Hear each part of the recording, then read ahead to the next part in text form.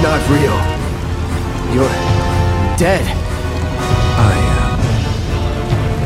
am. I killed you with my own... Oh, you need not remind me. It was the crowning moment of our time together. But that was then, and this is now. I have a favor to ask. Our beloved planet is dying. Slowly, silently, painfully. Can you bear to see the planet suffer? Cloud. Greetings, mortals, and welcome to another episode of A Podcast But Evil. I'm Dan Oster. I'm Doug Leaf. And today it's just Doug and Dan in the studio. Old school, the way we used to do it. No guess. Back in the old days. Yes. Way back in, like about a month ago. Yeah, June or so. Before we get too deep into the podcast, just a reminder, if you enjoy this show and you've been listening, we would love you to head over to Apple Podcasts, drop us a rating. Not even a review. Just go ahead and click that 5th star or, whatever you feel comfortable clicking. And that really helps us out. It helps us get out to more listeners. And if you'd like to leave a review, we love those as well. We like to read them on the air. And if you want to reach out to us, we love talking to anyone who's listening. All 2 of you. No, I shouldn't. Hi, Mom. Hi, Dad. Yeah, they tell you never to do that. I shouldn't. I'm just kidding. They don't listen. Yeah.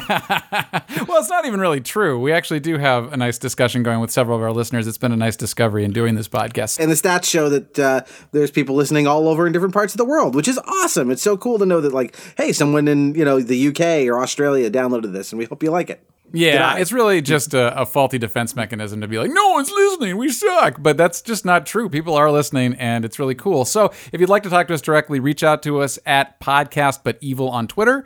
And Doug, who's kind of our social media manager, will probably jump on that. And sometimes I swing by and screw it up. So let's talk about our topic for today, which is kind of an unusual one for us. I'm so excited for this one. Edge of my seat. See, this is one, when we were in the lab cooking up, topics, sometimes it's like, oh man, this is going to be a big audience favorite, like we did Walter White last week. And other times one of us is like, I'm super passionate about this, so I'm going to put all my chips in and say, let's do this. And so that was me this week. I can't say no to Doug. I can't say no to those puppy dog eyes. He really wanted to do this one. And he convinced me. He's like, Dan, there is a fan base here for this character in this series. Trust me. So if you guys don't show up in droves, you don't flood our Twitter, Doug's going to suffer for it. It'll be just like in high school when I wanted to talk about this character. So we're talking about Sephiroth, the big bad from the video game Final Fantasy VII, our first video game baddie. And I wanted to do this one because it's, we haven't done a video game villain yet. And there's obviously lots to choose from. And I know, Dan, this is interesting because we're both lifelong gamers, but this one's a blind spot for you. You've never played this game. Yeah, I wanted to do the wall from Breakout, or one of the Space Invaders. The octopus from Space Invaders. No, this one's a real blind spot for me. I do not have a lot of experience with JRPGs, I guess they're called, right? Japanese role-playing games. It is a thriving, popular genre. And you can tell when you're playing one because the male characters and the female characters look the same. And they all have really spiky hair and swords that are the size of the person carrying them. And well, you know what? This is the game that established that trope. Now because this is my famed osmosis, I do know that. I could recognize when someone's cosplaying as Spiky Magoo from Final Fantasy VII. I would be able to recognize where that's from. But look, you like what you like. You love what you love. I think that these games have a lot to offer people. I just never got really into them. And it's not like I played them and hated them. I did have a little bit of experience. I think my Final Fantasy is like the Game Boy Final Fantasy game, which is probably a really pale reflection of the series, but that's the one that I played. So the sort of turn-based, you're fighting a blob kind of stuff that I remember. Yeah, and And that basic combat structure holds through the series. We don't really need to talk about the gameplay per se, because that's not the podcast's focus. But for people who aren't very familiar with video games, or maybe mostly know things like Mario, one of the reasons I picked this villain is that most video games, even bleeding into this era, and this game came out in 1997, you had a lot of games that were basically just, I don't know, jump over a bunch of shit, and then you jump over some more shit, and then it's over. That's Mario, and it's wonderful and entertaining, but there's no story to it. And the Final Fantasy games, this series in particular, was I'm sorry. There's no story to Super Mario Brothers. Well, not counting the Bob Hoskins classic. An Italian plumber got sucked into a pipe into a world of turtles. What are you talking about? No story. Right. But Final Fantasy games in particular were games that were much more about pushing a narrative. And in particular, we got in America as Final Fantasy 2, 3, and 7. There's a bit of a screw up in the numbering because there were a bunch of games that were only released in Japan. So these are actually titles 4, 6, and 7 that were enormous in really pushing that. And Final Fantasy 7, coming on the back of its predecessor, which was very well regarded and successful. And in fact, it's probably my personal favorite in the series. But Final Fantasy VII's financial success can't really be understated. It sold over 10 million copies for the PlayStation 1. They think that Sony says that I'm sorry, its financial success can't be understated. This was a phenomenon of a game. It can't be overstated. That's what I'm trying to say, right? That's you're right. Yeah. You pulled an irregardless. Poor William Sapphire is going to have a field day with my poor grammar. But like Sony thinks they sold 6 million PlayStations alone just because people wanted to buy it so they could play this game. Well, you got to have a killer game. Whenever you have a console, you have to have a game that everybody buys the console just so they can play. And this was that game. I feel like I did that with the 360. I remember Mass Effect. That was an exclusive, on the Xbox for a long time. So that definitely did it for me. So that's what this game was for the original PlayStation. It was absolutely the killer app. And it really, because again, it was very story forward, it really put an exclamation point on the notion that no, we can use video games to tell stories that can be impactful or complicated or interesting. And I don't think without the Final Fantasy games, you get there at least as fast as the industry did. They're a big part of that. And Sephiroth, who's our topic, I should mention, that's his name. Sephiroth is the villain from that game. And he is an integral part of the game's success and the story and why the story is compelling. So before we get deep into this, I want to talk a little bit about my history with gaming. Sure. And feel free to weigh in with your own. But when I hear, this game came out in 97 and taught us that these narratives could be told, that feels a little bit like a console-specific interpretation because Lord knows I was playing the graphic adventures that Sierra and LucasArts were putting out. And I think of those as being incredibly story-driven and, how many objects can you fit in your pocket-driven, but also very story-driven games. Maybe the Final Fantasy series taught us that we could do that in a console space, but you know what I mean? Well, there's no doubt I didn't think that was alien to me as a concept in gaming. Well, no, it was. There were definitely story-based games, but none of them had hit a commercial grand slam the way this did. I see. That, I think, was why I wanted to point that out. Just that, now you look at games like The Last of Us, some of these games that have come out and people have looked at and said, wow, this really, had an emotional impact on me. This game sort of let everyone know that no, you can do stuff that's more than just shooting aliens and jumping through obstacle courses. And, you can still make it worth the investment to develop something like that. There's an audience for it that's hungry. Yeah, I mean, modern game playing is so interesting because it's like, I just want to sit down on the couch, relax, and make agonizing moral decisions. But that's kind of what it's become. I mean, it really is. It could be a lot of things. Admittedly, there's different types of games, but these kinds of compelling, deep, rich stories are hardly unusual now in game playing. I'll do a little plug here for Red Dead Redemption 2, which I just completed, and that's a similarly expansive game experience. I mean, that game took a long time for me to complete, but I found myself moved in a way that passive entertainment can't really do to you. There's something that is really sort of, there's an immersion that comes from when I push the button, the thing happens. You know what I mean? That's just different in your brain than watching it happen. Suddenly you feel responsible for the outcome. You feel very connected to the character and their emotional journey. And that's something that really only interactive entertainment can do. You know, I think it's just that video games are a young medium, and it's been taking the developers a while to figure out, well, how do I really use this interactivity to tell stories in a way that's meaningful? The same way you look at movies, and like the first movies, it's just like, train goes through tunnel. And it took decades before you get to Casablanca, before Cowboy someone can shoots tell a at story. camera, sun rises. Yeah, those were the first movies, yeah. Right. And so similarly, you go from like Pac-Man to, you start, Final Fantasy VII is a big part of that evolution. So Have I can ask you, I think this docuseries, by the way, on Netflix, High Score? I have not seen it. No. You will find out that so much more thought goes into these things than we think. We say Pac-Man here is like, oh, what a primitive thing. But, these guys had to invent things that we take for granted, right? And all art builds on itself. So Pac-Man does lead to Final Fantasy, which, of course, does lead to Red Dead Redemption. So it's interesting how these things go. One thing that jumped out at me, I just started watching it, but just the invention of the high score, just the idea of posting the high score. Someone had to come up with that. And the whole idea was, you wanted people to come back and play again and try to beat their high score or beat someone else's high score. These are things that we just assume now are, well, that's an old type of gameplay. Now it's, of course, I want to go back and see what happens if I can save my father from his alcoholism. Mm-hmm. but anyway, these things have to be invented. So credit where credit is due. Right. So let me just spend a quick minute just to explain what a Final Fantasy game kind of looks like. One, we're doing 7. You don't need to know 1 through 6. It's an anthology series, so the gameplay concepts carry over. The settings and characters are all brand new each time.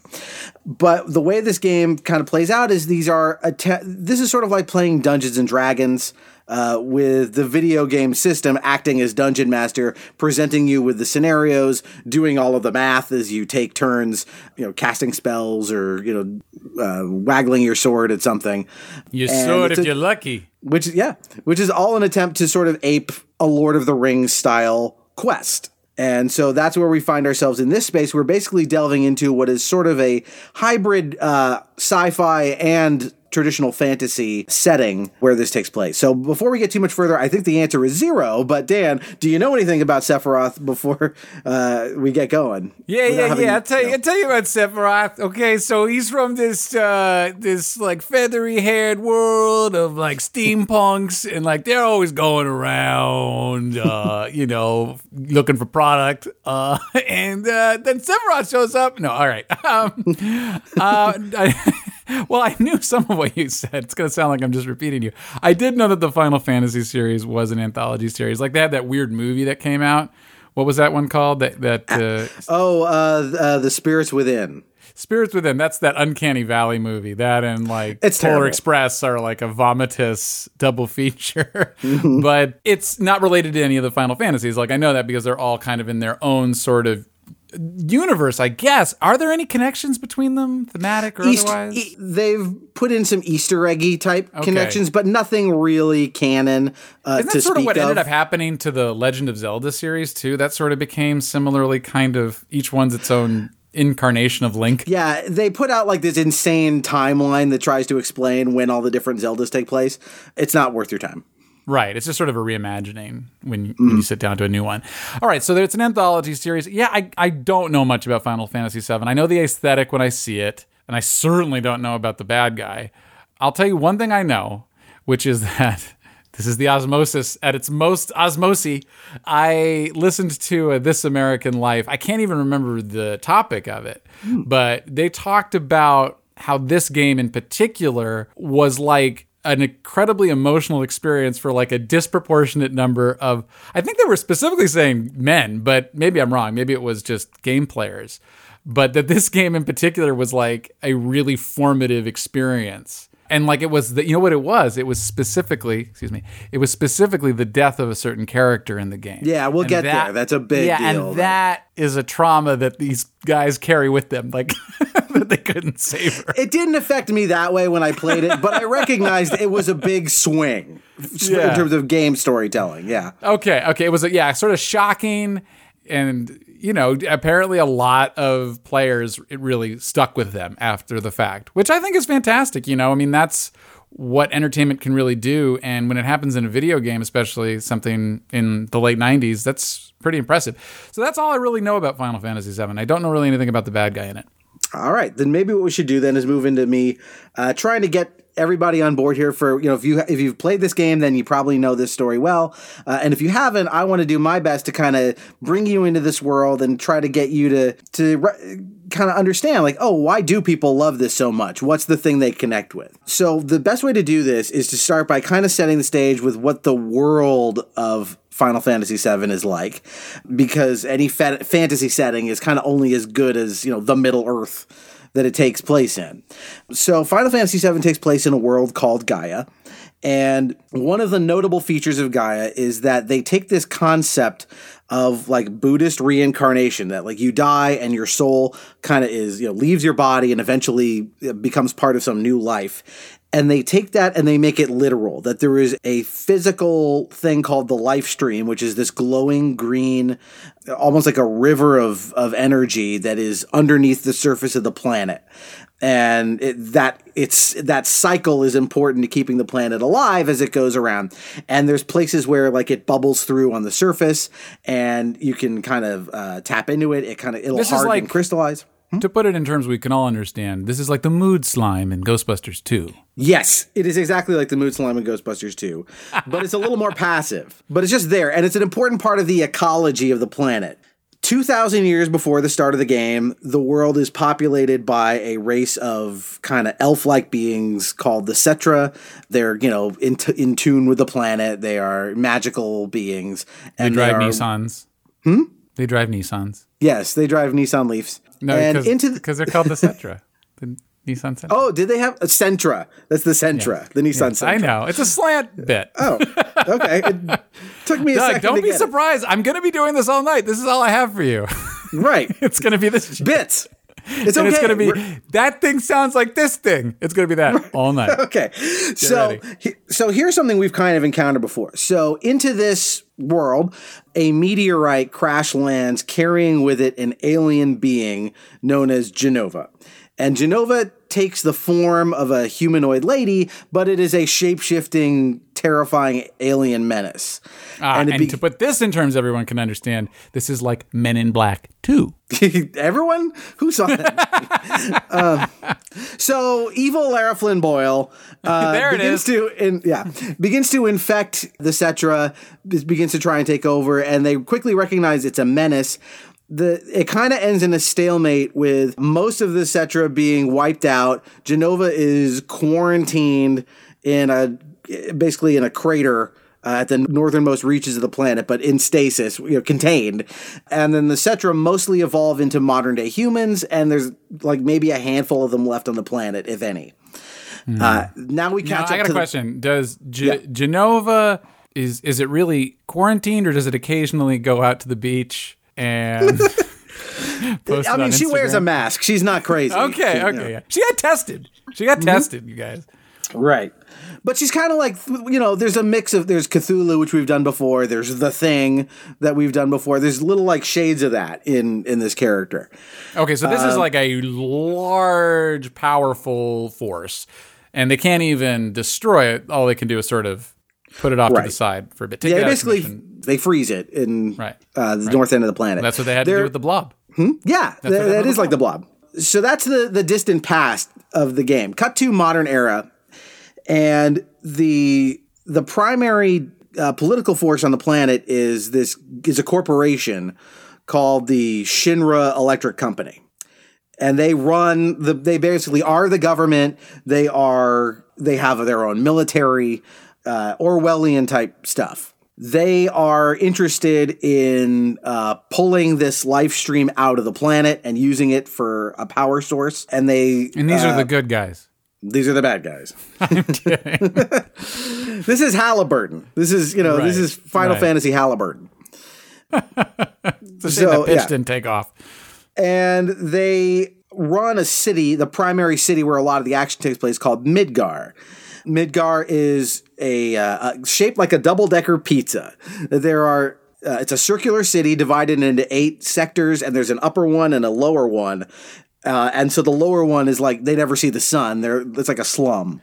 And that's where all the rich people. Oh, right. Kidding. No, I'm joking. I mean, this is all interesting stuff. It is definitely like its agenda is very clear, but that's not a problem. No. This is anime storytelling, so it's not trying to be subtle. It doesn't want to be subtle. It is swinging big every time it adds a story element. And that's okay. That serves the way that story is told. It's fine. It's not a detriment that it is told that way. When you say anime storytelling, how would you define that? I think anime storytelling is, especially of this era, is largely defined by that kind of bombast. And think of something like Star Wars. Like Star Wars is kind of told this way. It's just the Americanized or American version of it. Right. It's operatic is the best word I've heard used to describe it. Right. So good is super good and evil is super evil. And the Death Star, it's huge, the size of a planet. These things are big, big, big, big. Yeah, everything's big. It's not like Charlie Kaufman, it's not that kind of thing. So 30 years before the start of the game, the Shinra company discovers the remains of Genova, and they mistake it for one of the Cetra.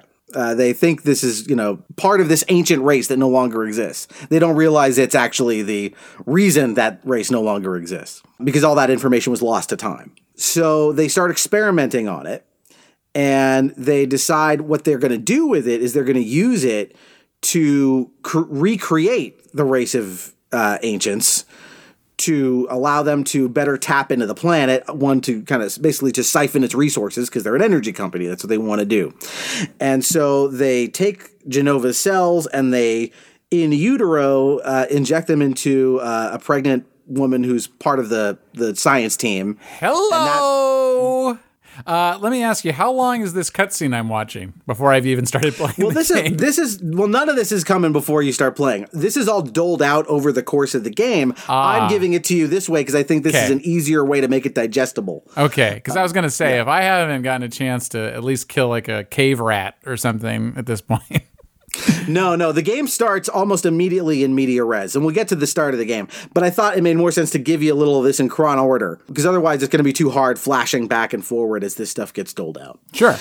But so that baby who's injected with the Genova cells is Sephiroth. And he is immediately taken from his mother, Lucretia, before she even gets a chance to hold him. He's raised by the corporation and becomes the star member of their elite military unit called Soldier, all in capital letters. It's some sort of acronym. But he's like... I hope so. I hope it's an acronym. It better be. They never explain what it stands for, because otherwise it's kind of dumb. It's just Soldier. That's what we are. But he's the killing machine in Soldier. He's this war hero. He's a badass. Okay. So now's a good time to kind of get to where the game starts, because where the game starts, we get very little about him for a while. The game is kind of wisely doles that information out very slowly before they actually have him show up. And what we know about him is he was a big war hero. He was part of this military unit, and he's presumed dead. And that's where we meet our heroes, who are a bunch of eco-terrorists under the banner of their organization is called Avalanche. And we first meet them, they are off to go blow up one of the 8 reactors in the city of Midgar, because they believe that they correctly believe that by siphoning off all of this life stream energy and using it for electricity and such, they're killing the planet. And so let me ask you, did they vote in the last election, or did they just do this kind of shit? I think they don't have elections in Midgar. Okay. It seems to be pretty... Yeah. So if you have an election, value it. Yeah, because you might not have another one. President Shinra postponed it by having the Supreme Court. Yeah, there's no government as far as you can tell. It's just this corporation that runs everything. Sure. Yeah, definitely a dystopia for sure. Is this like cyberpunk, or is it something else? Yeah, no, it's cyberpunk. It's this weird melange of like, you still have guys with like swords and they're people casting magic spells and stuff, but it's fused with this cyberpunk aesthetic, especially in Midgar. Everything's really technological. It reminds me a little bit of like Shadowrun, where there's some fantasy elements and cyberpunk elements going on. Yeah, Final Fantasy VI was very steampunky, and I think they took that and said, let's run with it and go a little farther and make it more technological. So we meet our main hero. His name is Cloud, and Cloud is a former... His parents were hippies. This is a Final Fantasy trope, too, that they give their heroes these kind of elemental names. So in 6, it's Terra. In 8, it's Squall. Yeah. And, I think it is my favorite Johnny Cash song, A Boy Named Cloud. Yeah. So Cloud says he has been hired as a mercenary, and he is supposedly a former member of Soldier. That's a tough sell. Who are we hiring as a mercenary? Cloud, huh? Okay. You better be good. Well, he is vouched for by another member of the team who is a girl named Daffodil? Tifa. Oh, okay. Sorry, what's her name? Tifa. Tifa is Cloud's... What's her first name? Anne? You did it. You scamp. She's Cloud's childhood friend, and she knows a lot of details about his backstory that he doesn't even remember. And so she's super important, but she's the one who brings him in and says, why don't you use him to help blow up this reactor? Which they do. And over the course of the first act of the game, Cloud and this group kind of form the first part of what becomes their fellowship, quote unquote. But we learn that Cloud grew up with Tifa and left his hometown because he was impressed by Sephiroth and like, I want to go be like him. I want to go join this organization and I'm going to go kick some ass like my hero. The irony. Yeah. The irony. Is it irony? Is that like, yeah, because they're obviously going to be across. They're gonna cross swords. They're gonna cross giant swords that are the size of themselves. Yes. Well, you got to have your protagonist and antagonist come together. Otherwise, you don't have much of a story. But I'm just saying, growing up idolizing the guy that will ultimately be the climactic villain that you have to face, that's ironic. I think that's a line in the Alanis Morissette song for sure. It's definitely 10,000 spoons when all you need is a knife. It's like Final Fantasy VII. I remember that. So among the people that are kind of recruited into this little fellowship of eco-terrorists is a girl named Eris. And Eris is actually the last surviving ancient. And the group finally, after some travails and blowing up a couple more reactors, catching a couple Pokemon. Gotta catch them all. Is there an element of that in this game of like collecting things? Yes, there's sort of. Okay. I just want to say that has been a sore spot for me in like traditional like Japanese storytelling, which is like the collecting of things. I don't know why that's so important. Why do we have to assemble all the things to do the thing? These feel like ways to pad the narrative. So if that's there, if that's in there, I think that might be one of the reasons I was like, okay. So eventually they make their way to Shinra headquarters where they decide, we're just going to go fuck shit up. And they get there. And a couple of interesting things happen. One, along the way, Cloud has been kind of like glitching almost, and he hears voices in his head. So we already know something's wrong with this guy.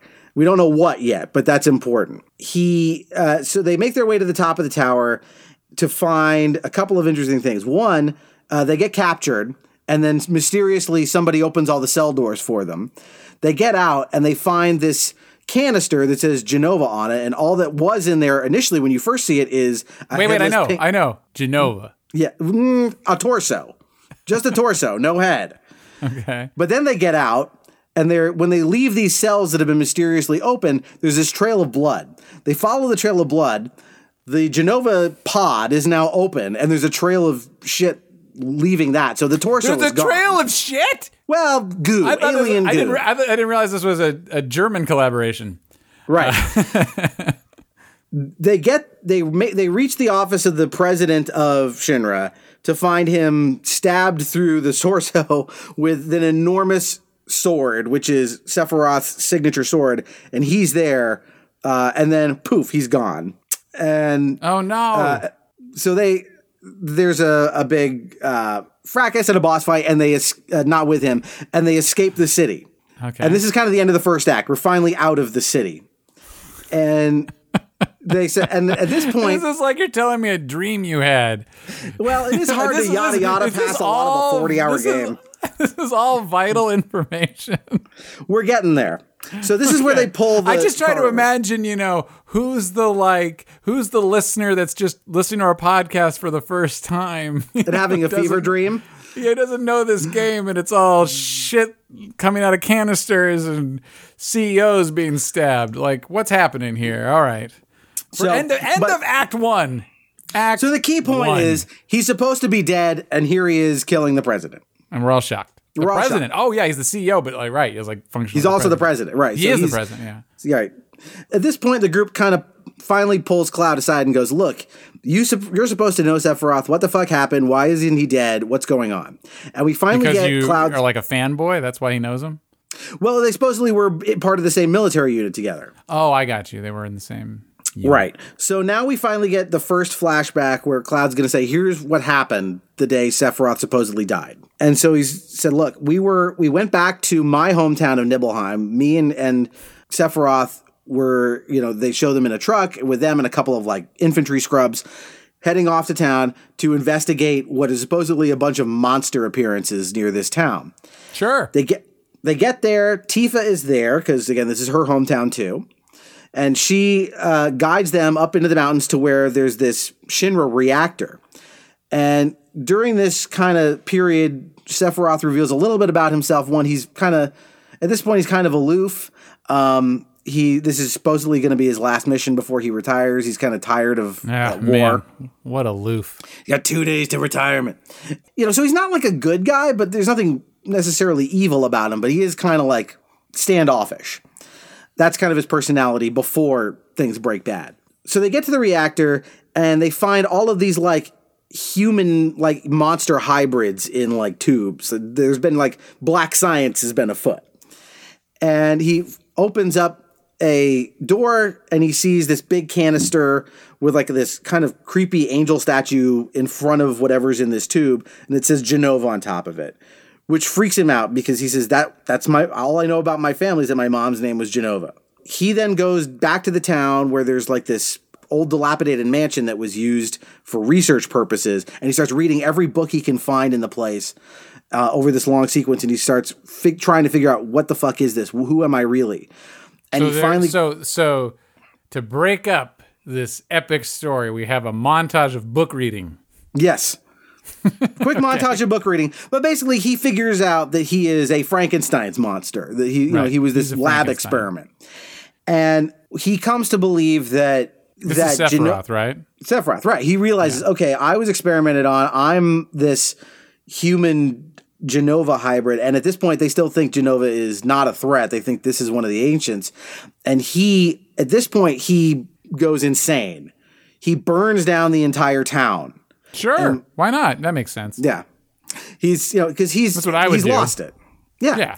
Well, what he decides is, one, I think he's trying to cover his tracks by burning up all the research in the mansion, but he's recognized I'm not part of humanity, therefore I owe them nothing. And I can do whatever I want to them. And my goal is now to what he thinks is revive this long dead race and take over the planet. I feel like he kind of already wanted to do that. If he came in there and this was enough to push him over, he was already thinking of doing it. Yeah. So he goes back up. Toying with some ancient race revival fantasies before this happened. Right. So Cloud comes out. He sees that the entire town's been burned to the ground, which he's not obviously happy about. And Sephiroth just sort of walks off into the fire, up the mountain, back towards the reactor. Cloud follows him. Tifa follows him. They get there. Tifa gets struck down by Sephiroth, not killed, but knocked out. And they confront each other, and he pulls the statue off of the Genova pod to see what it really looks like underneath, which is this terrifying, like, glowing alien torso with head at this point. Okay.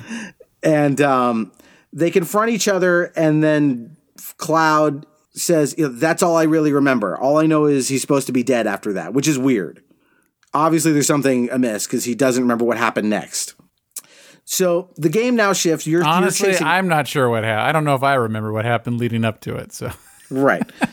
Anyway, like you got just what you really need to know is he figures out he's a monster and says, "I'm going to be a monster then." Right. See, how hard was that, Doug? All right. So the group. I warned you off air that I was going to do this to you. So now I can yada yada past a lot of the game, which is pursuing Sephiroth across the planet, and you're just sort of seeing, carnage that he's wreaked. And you eventually find out that his plan is to use a kind of world-ending magic spell to summon a meteor to crash into the planet. And his thinking is when you crash into the planet, this life stream stuff comes to like heal the planet's wound. And he says, I'm going to be at ground zero. I'm going to absorb all of that and become a god. That's what I'm going to do. So now we've got a world-ending threat in play. We've got a real villainous problem. And honestly, it's the most compelling theory I can imagine for what the fuck is going on right now politically. Yeah. There it is. There's your connection. Ding, ding. We got Trump in there somehow. Yeah, maybe that's what he's trying to do. Maybe he's trying to help the virus so that he can somehow become a god. I am as God. So your role then shifts because you've got this girl, Eris, with you, who's the last of the ancients. And she says, well, I can basically do a spell to counteract that. And maybe we'll all be okay. So they've got to get to this ancient... Maybe, Eris? Maybe? Maybe. Yeah. And they finally get to the point where she's supposed to be performing that spell. And she is, she's sitting there, she's kneeling serenely, she's praying. And this is the moment you're talking about where Sephiroth basically drops out of the sky with his sword down and blam, right in his spine. Now, here's the thing. When you're invested in this story, you've been playing this game for several hours, and that moment happens, I'm sure it's deeply emotional.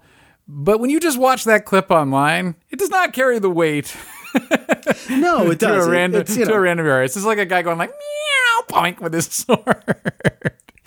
Yeah. And that's, but look, hey, to be fair, I was so moved by the ending of Red Dead Redemption 2 that I brought Jen over and I said, you got to see this. This is art. This is beautiful. Right. And then I made her watch it and then she was like, yeah, I can see how that's important to you. But I just think it's interesting, Doug, before we move on, I can see you wanting to move on. I'm just saying it's interesting that you've invested so much in this, you're wrapped up in the narrative and this means a lot, but it's right. This is really, now you we're need now those hours and hours and hours of experience for that. Yeah.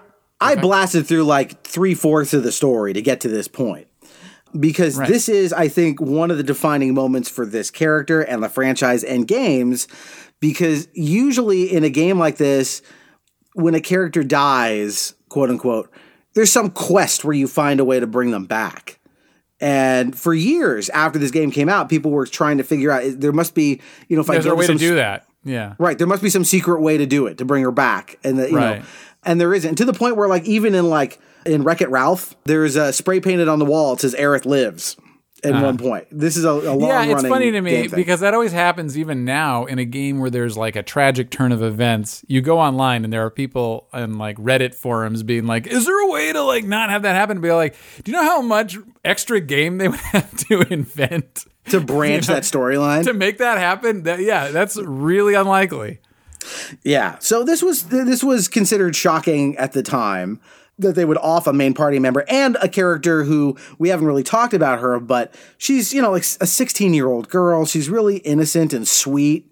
So you're killing, the darling of the group. Yeah, that's like taking a gamer's body pillow away from him. Cruel. Just cruel. So cruel. Yeah, so this is like I said, definitive moment for this character that he kills this beloved member of the group. We then finally make our way to the northern reaches of the planet where you have been trying to get to, and you have basically the magic stone that will allow him to summon this meteor, the Guga that makes it work. I knew it. I knew you got the MacGuffin. You got to the MacGuffin first. Yeah, but you get there and you find that Sephiroth is encased in this crystalline structure. And he takes over your brain and makes you hand it to him. his. Well, Doug, I think it's time for bed. Why is he in a crystalline structure? Because this is one of the twists of the game. The person you've been seeing appearing and doing all of these fantastical things is not the actual Sephiroth's body. What? You said it was. You son of a bitch. It's a lie. You son of a bitch. One of the features of this Genova creature is that its cells are always trying to get back together. And so there's all these people out there that have been infused with these cells as part of the experiments. And so either the remains of Genova itself or these people can shapeshift just like she can. So she and Sephiroth have been engineering these people to basically morph into him, do these things, and then disappear. So this is what's actually left of the real guy. There's basically a calamity that happens. Cloud gets kicked into the live stream and washes up on a part of the planet where he's just in a vegetative state. Cloud gets kicked in the nuts. That's what I was hoping you were going to say. No.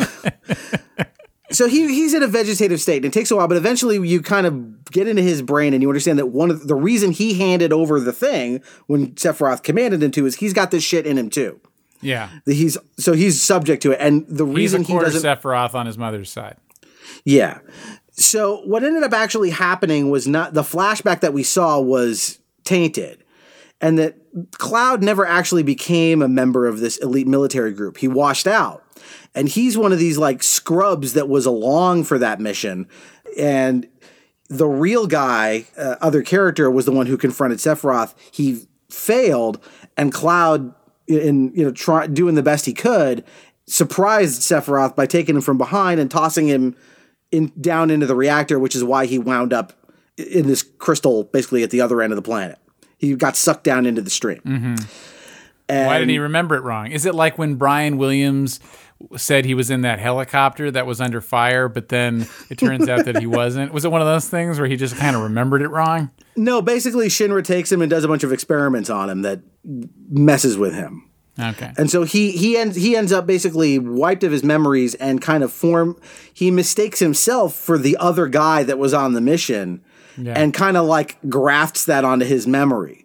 So that's why Tifa as his childhood friend is important, because she kind of knows a bit about who the real Cloud really is and what's wrong with him. And so what's kind of cool about him as a character is that you realize like he wasn't a hero. He wasn't anybody. He wasn't special, but he becomes special by sort of force of like believing in himself that he can actually go toe to toe with this guy who is light years ahead of him in terms of like skill and combat and fierceness. It's sort of the opposite of finding out near the end of the story that you are the chosen one. It's sort of like, oh no, you're the opposite of the chosen one. But you got to do it anyway. You dog shit. Neo's dead. It's up to you, Dozer. Yeah. Right. Yeah, and that's I think one of the cool things about the story that people remember is this idea of like, okay, I thought I was this badass. It turns out I'm not a badass, but I've got to be a hero anyway, and take down this guy who who has been responsible in large part for my misery over the last course of this game. And so eventually you make your way there and you down into the planet. You realize Eris managed to cast the spell just before she died, but he's there holding it back. So once you defeat him, that will allow the spell to stop the meteor and save the planet. And you're finally allowed to stop playing the game. Yes. And you do. And then it ends on this weird downbeat note because it saves the planet, but the city of Midgar is destroyed. But that's the end. Okay, so let's talk about the story. Sephiroth.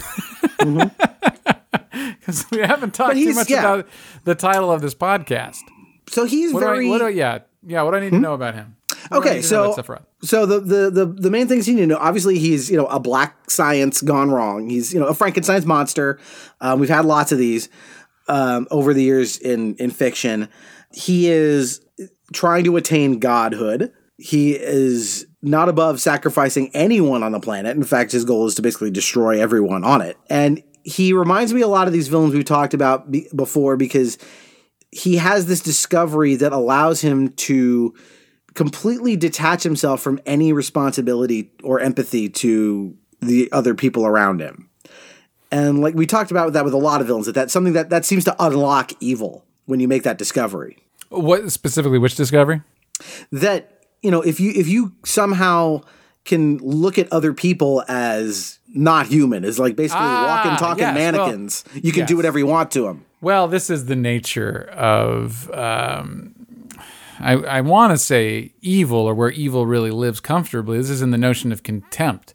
When you can look at other human beings or other beings, depending on how you want to manifest your villainy, as being beneath you, less than you, then it justifies a lot of really awful behavior. But the moment you see them as an equal, you can't do that. And actually, that is really relevant to our times. I've been thinking about this, actually. Side note, I've been editing for a little extra dough on the side a Christian podcast, but they're sweet people. They actually have a really nice mission, which is their daughter is bisexual. I think they have 2 daughters that are bisexual, to be honest. And their church basically kicked them out. And, they weren't going to abandon their daughters. And so they really kind of reevaluated their whole belief system and faith, and what does it mean to love, and what is it, what is God, if God is going to tell you to, like, yeah, it's okay to hate certain people, and so their whole mission is outreach to other parents or LGBT youth, and kind of to reconcile that and spread a message of inclusion and love. It's a really great thing. But their last podcast that I edited was all about contempt, this idea of contempt, and it really doesn't gel, right? When you're in this setting that's all supposed to be about this font of love, this unending source of love, but you're allowed to hate, you're allowed to have contempt, just doesn't really make sense. And it's kind of baffling to me that so many people accept that. And of course, the reason is because it allows a patriarchal system of exploitation to thrive. And human beings are telling you have to do this. It's not God telling you. But anyway, I'm sorry, I'm rambling. My point is that kind of contempt, I think, is the source of evil. And we all have the ability to tap into that. I mean, you're such a loving guy. It's hard to imagine you having contempt. For me, when I kind of scan myself, I go like, I really hate cruel people, which is kind of a weird way of manifesting it. You know what I mean? But I think a lot of us are like that. A lot of us are like, well, if you're hateful, then you're dog shit. You're not a human being, and I can destroy you. It's a complicated thing. I don't really know how to get around it, because it's sort of like, that's behavioral to me. If you're a mean or cruel person, isn't that a choice? Like, aren't I allowed to have contempt for you? But anyway, that's my rant on contempt. Yeah. Well, you used the word exploit, and I think that is the watchword for this character, because I obviously don't have time to get into all the instances where this comes up as a theme in the game, but it's very much about, you exploit something in a negative way, the way that this company exploits the planet, the way they exploit human beings by testing on them, the way, all these different things that happen in this game are all ways in which people are being exploited, and eventually that is going to turn around and bite you. And Sephiroth is kind of the manifestation of that, of saying, okay, you people on the planet are basically, worthless, cruel, heartless people. I'll just wipe you all out and start over. I'll just declare, I'll become a god, and I'll make my own planet. And there's something to that I think the tone of the game is fairly oppressive compared to its predecessors and some of the games that came after it, which are a little more whimsical. This is very much like the planet is dying. The people on it are mostly awful, with a few, notable exceptions. And, is this even a world worth saving? And in 1997, this seemed like a bizarre fantasy reality. That's right. You just described every news story I've looked at in the last several years. Right. Okay, so exploitation. Oh, yeah, it's interesting when people's morality derives from where does it come from, right? Like, what does it mean to be good or evil? This character of Sephiroth, when he loses a justification, he immediately kind of becomes evil. And I think that is sort of strange. To me, we talk a lot about evil on this on this podcast. To me, goodness comes from a connection, right? It's an awareness. It's saying that we are bonded with each other or with nature. We are connected. We are as one. We may seem like we're separated, but we're not really. The spaces between atoms it's crazy, right? It's mostly negative space. So when you see that connection, it's easier to see how we're all in it together, and goodness becomes kind of the more obvious, almost logical way to be. And I guess this is a character who saw his connection severed. Yeah, he does. He definitely sees that. You know, the motif here of this life stream, this literal living river of life energy that connects everyone, is dying in this game, and that is a big part of it. In fact, one of the more striking images when we first really get to meet Eris is she's in this ruined church, but there's a beam of light and there's a little like spot where the floor is broken, and there's a handful of like beautiful flowers coming through that broken ground. And that is sort of, I saw, what's that quote from Leonard Cohen that says something about like, everything is cracked, that's how the light gets in. And I thought about that in relation to this game, that, that is a lot of what it's trying to say, is that, the world can be a shitty place, but if you let this light kind of come into it, you can heal things. And then the reverse image of that is what we get in Sephiroth, which is a guy going like, nah, just burn it all down. He's extremely dark and nihilistic. Even for that a Final is Fantasy also villain. a dangerous ethos, right? Things are damaged, things are ugly. Let's just destroy all of it. I mean, we're grappling with that right now. People I know kind of ask themselves if the world is worth saving. I mean, this world you describe in Final Fantasy VII doesn't feel that far away to me. So very interesting. No, and it's not meant to. It is. Again, that's one of the things about this kind of operatic storytelling, right? Is that, when they're showing a planet in an ecological crisis, they're not being shy about saying they mean Earth. We're ruining the fucking planet. They are trying to talk directly to us in a blunt way, because that's just part of how this story is told. Well, we should probably move on into our sort of set segments here, but sure. That's what strikes me about this character. I think there's a lot to be said for individual worth and individual value, but when you feel that you as an individual are completely disconnected from anything else, I don't think that's actually true on any kind of scientific level, and certainly not on an emotional level, and I think it's a really dangerous place to be. I think it justifies a lot of really ugly behavior towards other human beings and towards the environment. It sounds like that's what this game is really saying. Absolutely. Yeah. It's pure nihilism from him all the way down.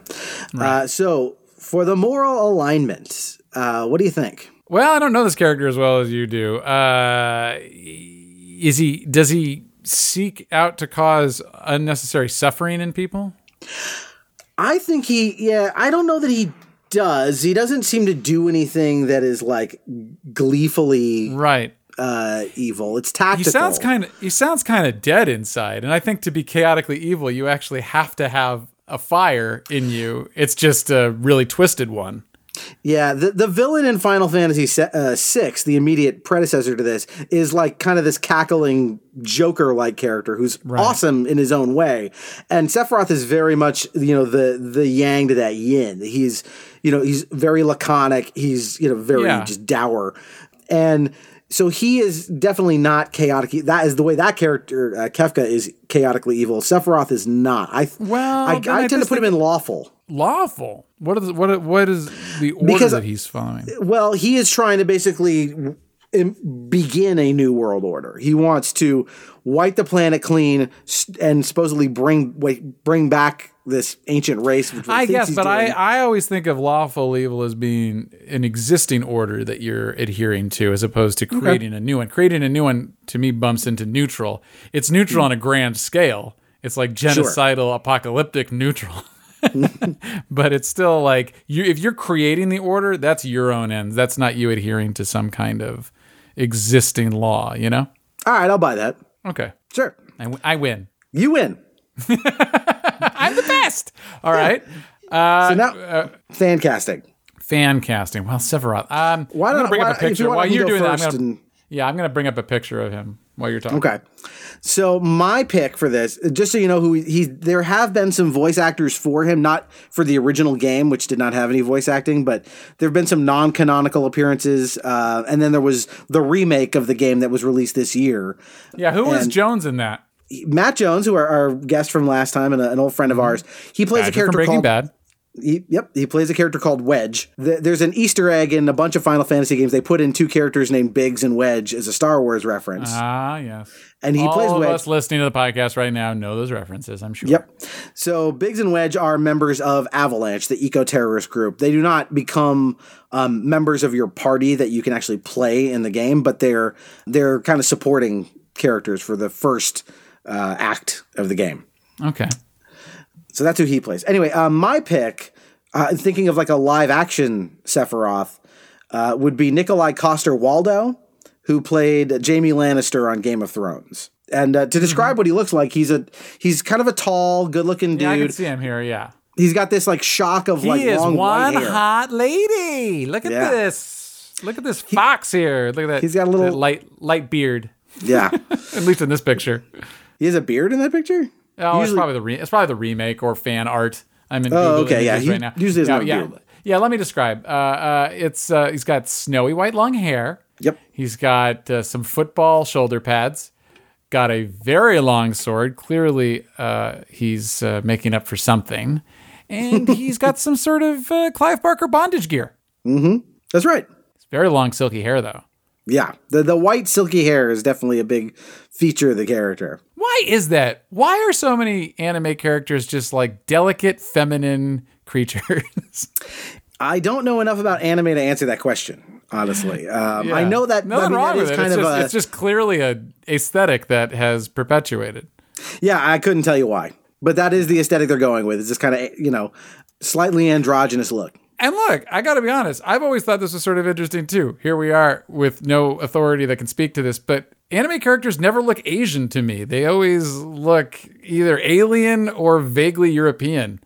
And I don't know if that's like the market's determining that or what, but I always thought that was sort of odd. You know what I'm talking about?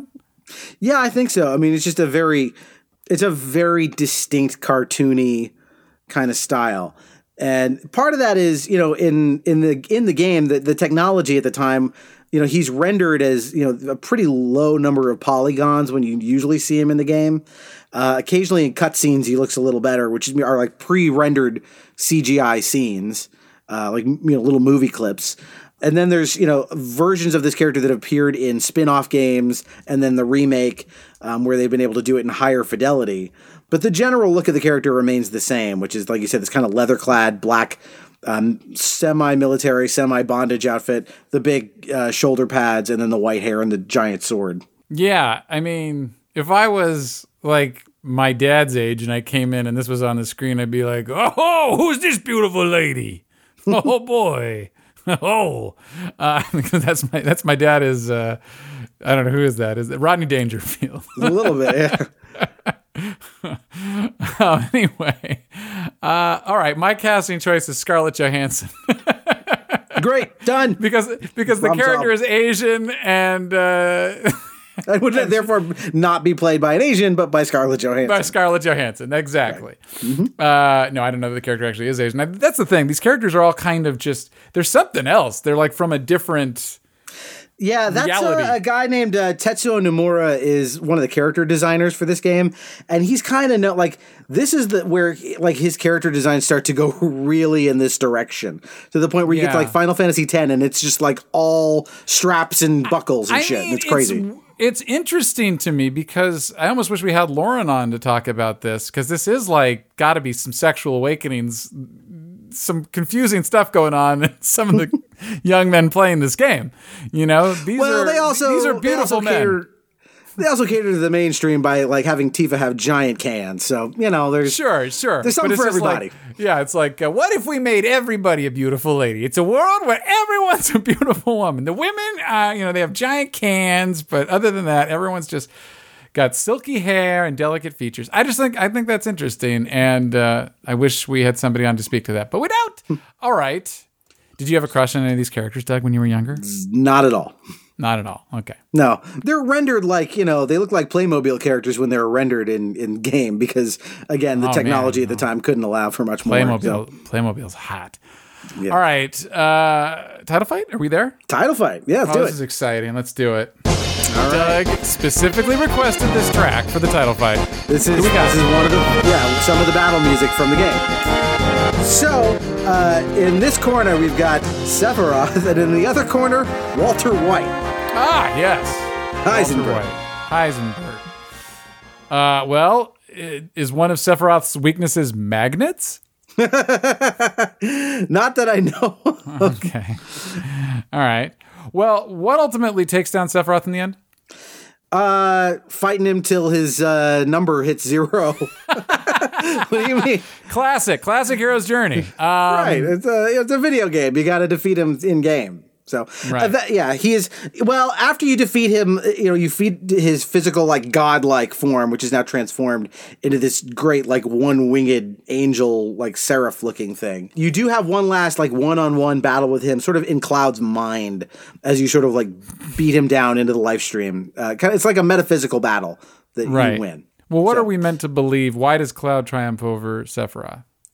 Because I think he believes he can. That's the big message for him. Well, if that's the book criteria, then Walter White's got a real edge because he believes he can do anything. This is what I thought about, because Cloud is ultimately revealed to be nothing special. The only thing he's got going for him is he's got a good group of allies and his belief that he needs to do the right thing and help. So Walter White, again, is an ordinary human, just like Cloud ultimately is revealed to be.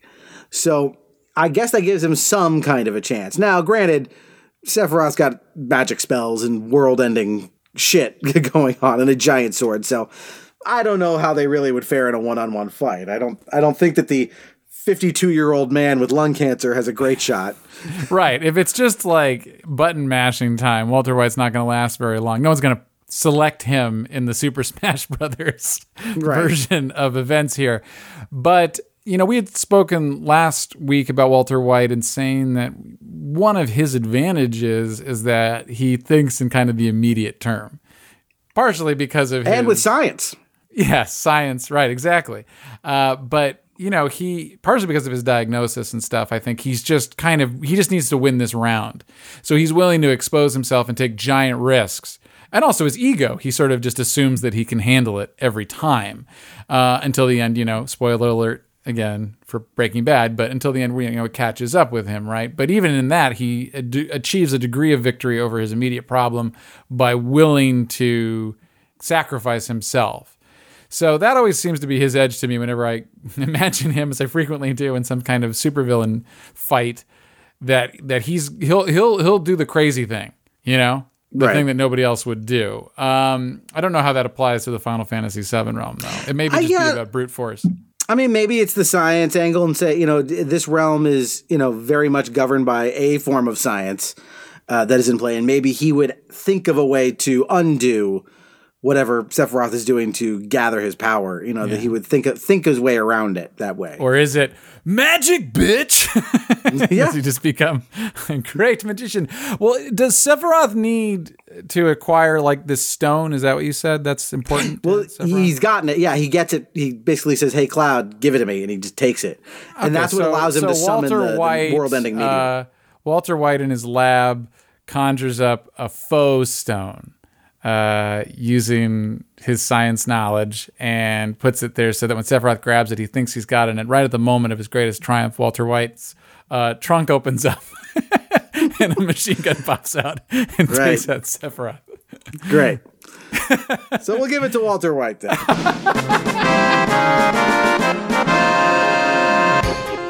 Gets a little Gremlins there at the end there. Something, that music. All right. That is the traditional Final Fantasy you just want to fight music. So, there you go. You asked for it, Doug. You got it. All right. Your birthday came early this year, or late. When's your birthday? It's in March, so it's very late. Very late. All right. Any last thoughts, Dan, before we kind of move into admin in the end? Well, I knew I was going to come into this a little judgmental and derisive because that's my nature and I don't really know the subject matter, so I protect my own ego by saying it's stupid, essentially. But I don't really think that's true. I think that these stories, again, when you are connected to them, especially at a young age, they mean a lot. And I understand that, and that makes sense. And I have 100 of those same experiences. And I certainly will be using this episode as an excuse when we bring on the Crypt Keeper later in the podcast. But I thought we really touched on the themes that resonated with me when we talked about, exploitation and feeling apart and all that stuff. Reminds me a little bit of The Invisible Man, too, in a weird way, that sort of being disconnected from society and societal obligations. So that's what I pull from this. And it's also just an incredibly successful game and series, and that in and of itself tells you all you need to know about its impact. People love it. I mean, look, what they decided to do a remake, and they haven't done that with any of their other games. That was, and in fact, the remake that they made is part of I think it's going to be at least 2, if not 3 games, because the remake only goes up through the first third of the story of the original game. They've expanded it and they changed it around. God, that's weird, because when you were telling this story, it seemed so concise and to the point. It's kind of crazy that they could expand that. Well, yeah, and it's I don't want to get too far into the remake one. I haven't played very much of it yet. You have played a little bit of it, huh? I have played a little of it. It's good. It is good. And one of the things they do is, part of it's fun for me and it's nostalgic because it is largely the game I remember, played in a new way. But they tweak just enough to make it dangerous. Like, so one thing they do is they bring out Sephiroth much earlier than he appears in the original game, just to kind of tell you, like, oh shit, something's different. Why am I even seeing him now? Okay.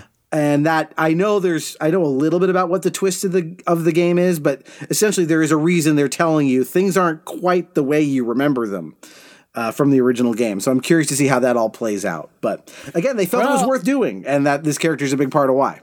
What I like about this podcast is that you and I are able to generate an enthusiasm or tap into an existing enthusiasm for a wide variety of subjects. And it is fun for me to think of you really loving this game and loving this character, because it's not what I would guess, just off the top of my head. So it's kind of cool that you have this connection and this love.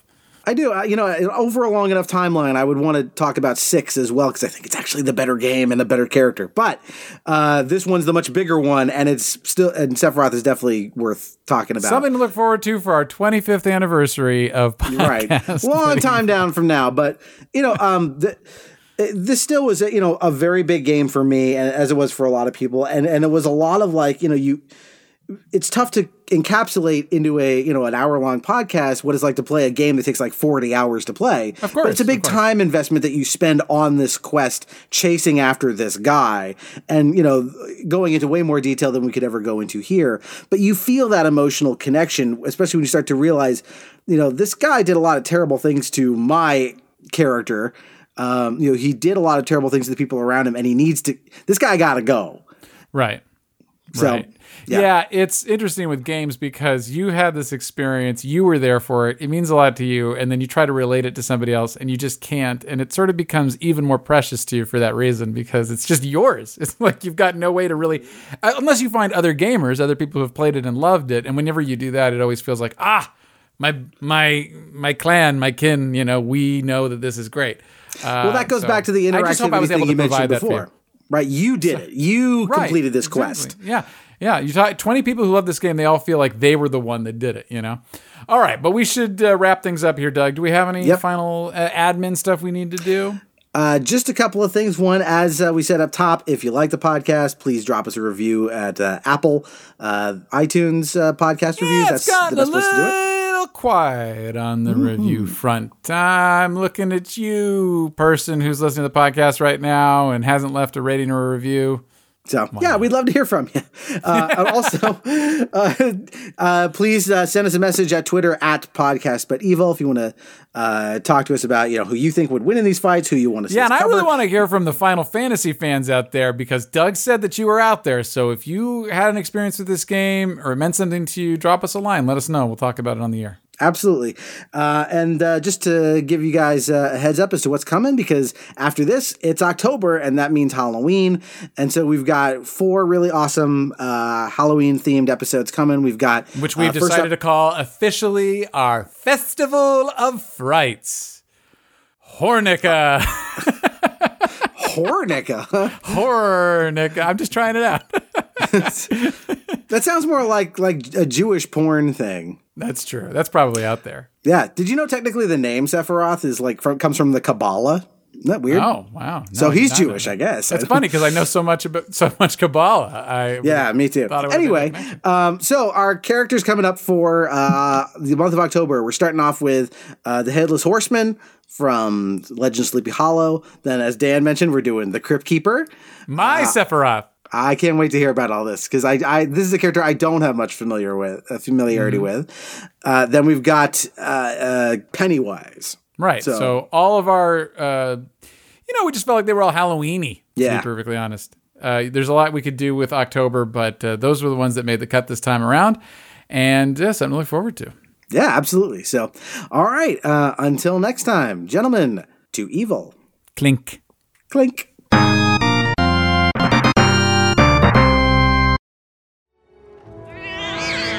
Hey there, Bigums, Reggie, Smalls. Brought a new friend to meet you. These little guys are on guard duty today. Okay.